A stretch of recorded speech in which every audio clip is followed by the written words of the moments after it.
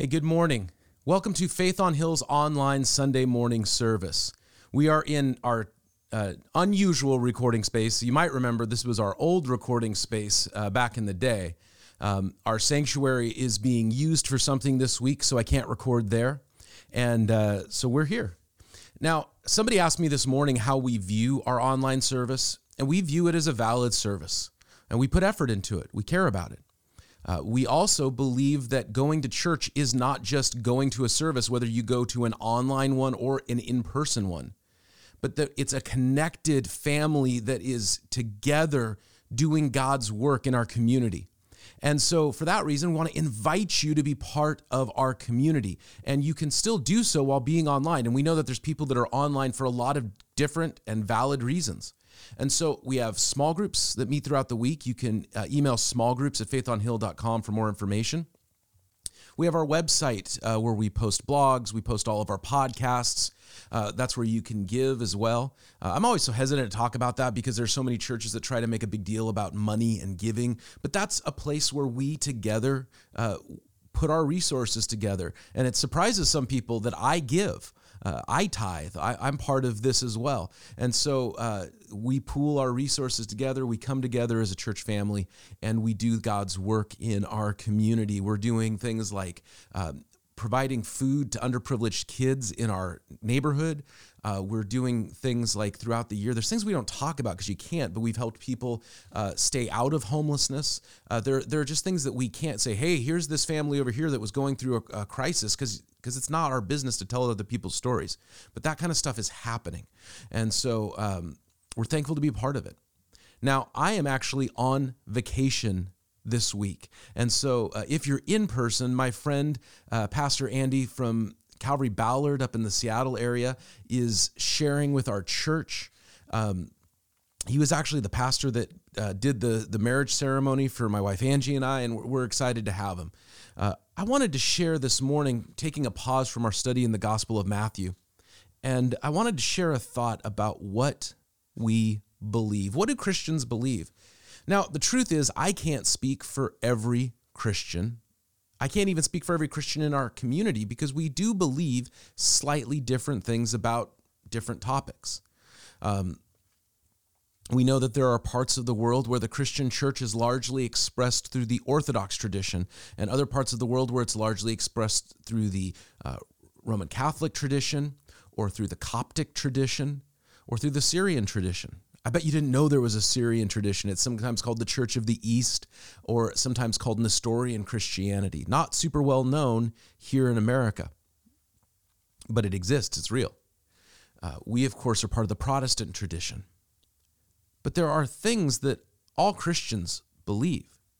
So what do we as a church believe? Well, we believe the gospel. We believe the good news of Jesus Christ. We believe that God created this world.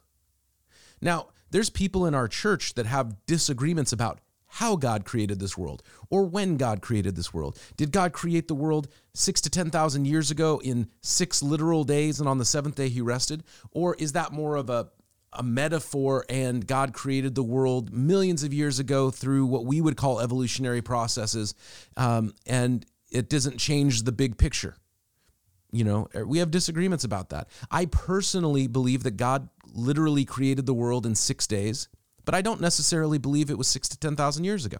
So there's a lot of range in belief on that. But we believe, however he did it, that God created this world, and when he created it, there was perfection. He created a garden that was perfect, and he put the first people, Adam and Eve, in that garden.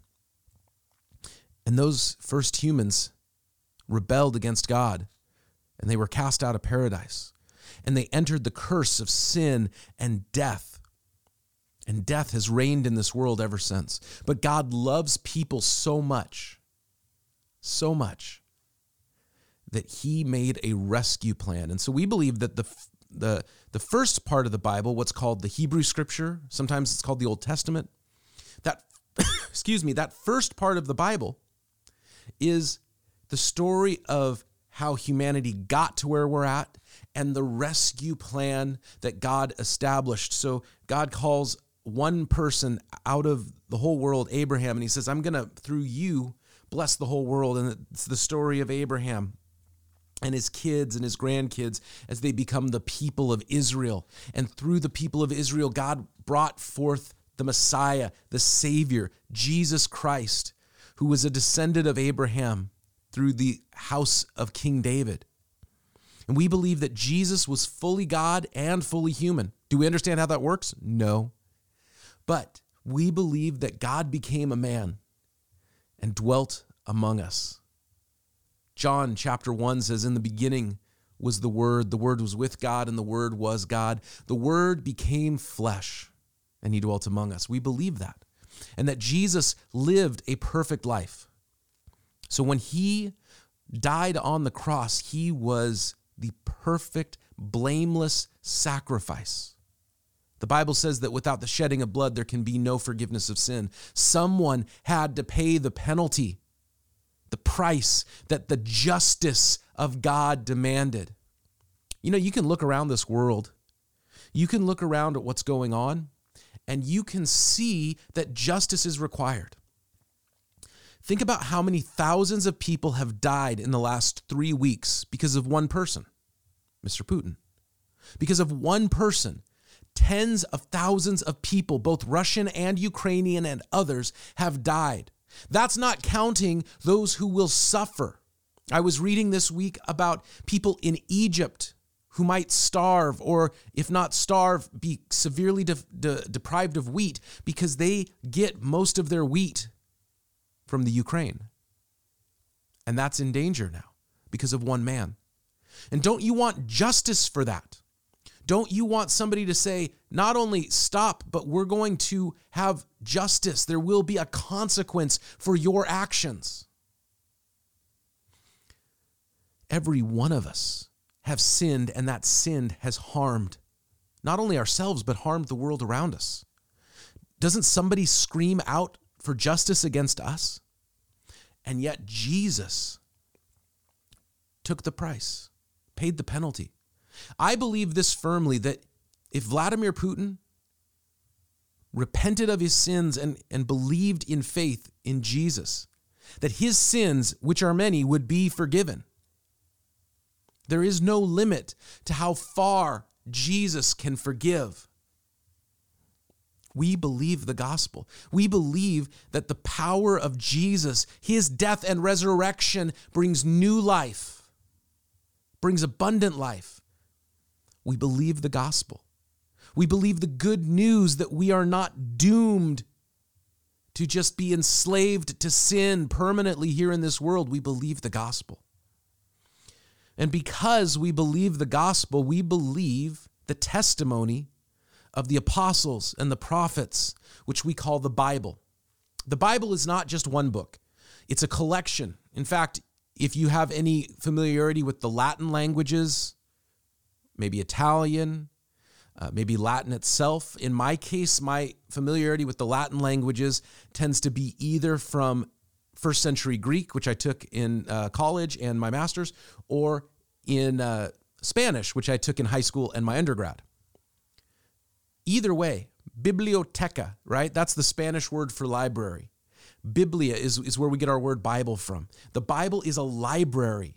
It's a collection of books, 66 books, in fact, written over a 1,500-year period, give or take, by at least 40 different authors. And why we say at least is that there are parts of the Bible where we know that it was written by somebody other than the main author. Like, for example, when we studied the book of Daniel last year, it is written by the prophet Daniel, but he even says, hey, this part was actually written by someone else.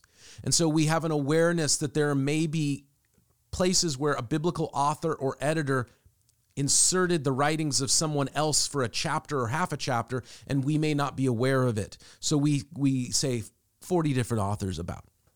But the point is, think about this. Here's a collection of 66 books written over a 1,500-year period by over 40 different people in at least 3 languages, Hebrew, Greek, and Aramaic. And it tells this cohesive story.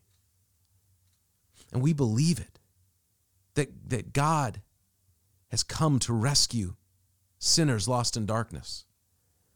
Now, one of the things that I get asked as a pastor quite often is, what does your church believe? What kind of church are you? And there's different reasons for that question, and I understand, because I think sometimes, somebody hears about a church, maybe they're new to the neighborhood, they haven't met anybody from that church, and they say, what do you guys believe?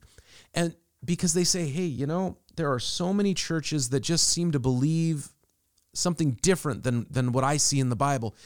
They want to know, hey, are you guys compromised? Have you guys rejected this part of the Bible or that part of the Bible? And so they want to know, hey, are you still affirming the truths that the Christian faith has held for thousands of years? On the other hand, sometimes when people ask me that question, it's because they want to say, hey, you aren't one of those churches that are closed-minded and spiteful and hateful and mean, and you just sit around grumpy that everybody else isn't upholding the values of the 1950s and all that. And I understand both reasons for asking the question, plus infinitely more reasons that I don't have time to get into. But we do believe the Bible. I have spent a lot of my personal time in research, not just my Bible college or my theological master's or whatever. Like, I've spent a lot of personal time. I have a stack of books devoted to, can we believe the Bible? I was telling my kids this last week. I said, you know what? You guys are going to have to make your own choice. But let me tell you that I have done a lot of reading on this subject. And the more and more I research and study, I believe that the Bible is accurate and authoritative. I believe we can trust it. Now, does that mean that you have to accept what the Bible says? No, you have a choice to accept or reject. But in terms of conveying what the Christian faith is all about, do I believe the Bible is accurate and authoritative? Yes, I do. And yes, we do. And if you've been watching online, that's pretty much what we do around here. We open up the Bible and we study it. We go through, went through Daniel last year, and then we went to 1 John, and then we did the 10 least read books of the Bible, and now we're in the Gospel of Matthew, and I don't know which book we'll go to next, but the goal is to study the whole thing, right? We're trying to be immersed in the Word of God. We believe the Bible. We believe the gospel, and because we believe the gospel, we believe the Bible, and because we believe the Bible, we are learning. I'm not saying we have learned as if we've got it all together, but we are learning to embrace the messy stuff. Somebody once said to me, like, do you believe the Bible? I said, yeah. Even the weird stuff? That's a tricky question. What do you mean by the weird stuff? We believe the Bible. Well, do you believe the Bible where it says that a guy got swallowed by a whale and then 3 days later that whale spit him up on the ground? Well, let me tell you something, because we did study the book of Jonah last year, and you can go back on our podcast feeds or, our Vimeo channel, whatever, and you can find where we studied the book of Jonah. Yes, it says that a man was swallowed, but it does not say by a whale. It says by a large fish, that a man was swallowed by a large fish, and 3 days later that fish spit him up on dry land. It says that. Read the rest of the book. There are things in the book of Jonah that are far more miraculous than a man being swallowed up by a fish. I could not have been more excited where 3 weeks before we studied the book of Jonah last summer, I saw an article on my news feed, and it said, lobster diver in Maine swallowed by fish. And I was just like, yes! And if you're listening to the audio only version, I have got my hands in the air. I am excited. I was so thrilled because I said, what a perfect article to have just before you're going to teach the book of Jonah. But here's the thing. Again, we believe the gospel. We believe that God became a man, that he died and rose from the dead 3 days later. The fish is not even in the top 10 craziest things I believe. I don't even think the fish is in the top 2 craziest things in the book of Jonah, but it's certainly not in the top 10 craziest things that Christians believe. But it's messy at times. There are things that we don't understand. There are things that we have a hard time embracing depending on who we are.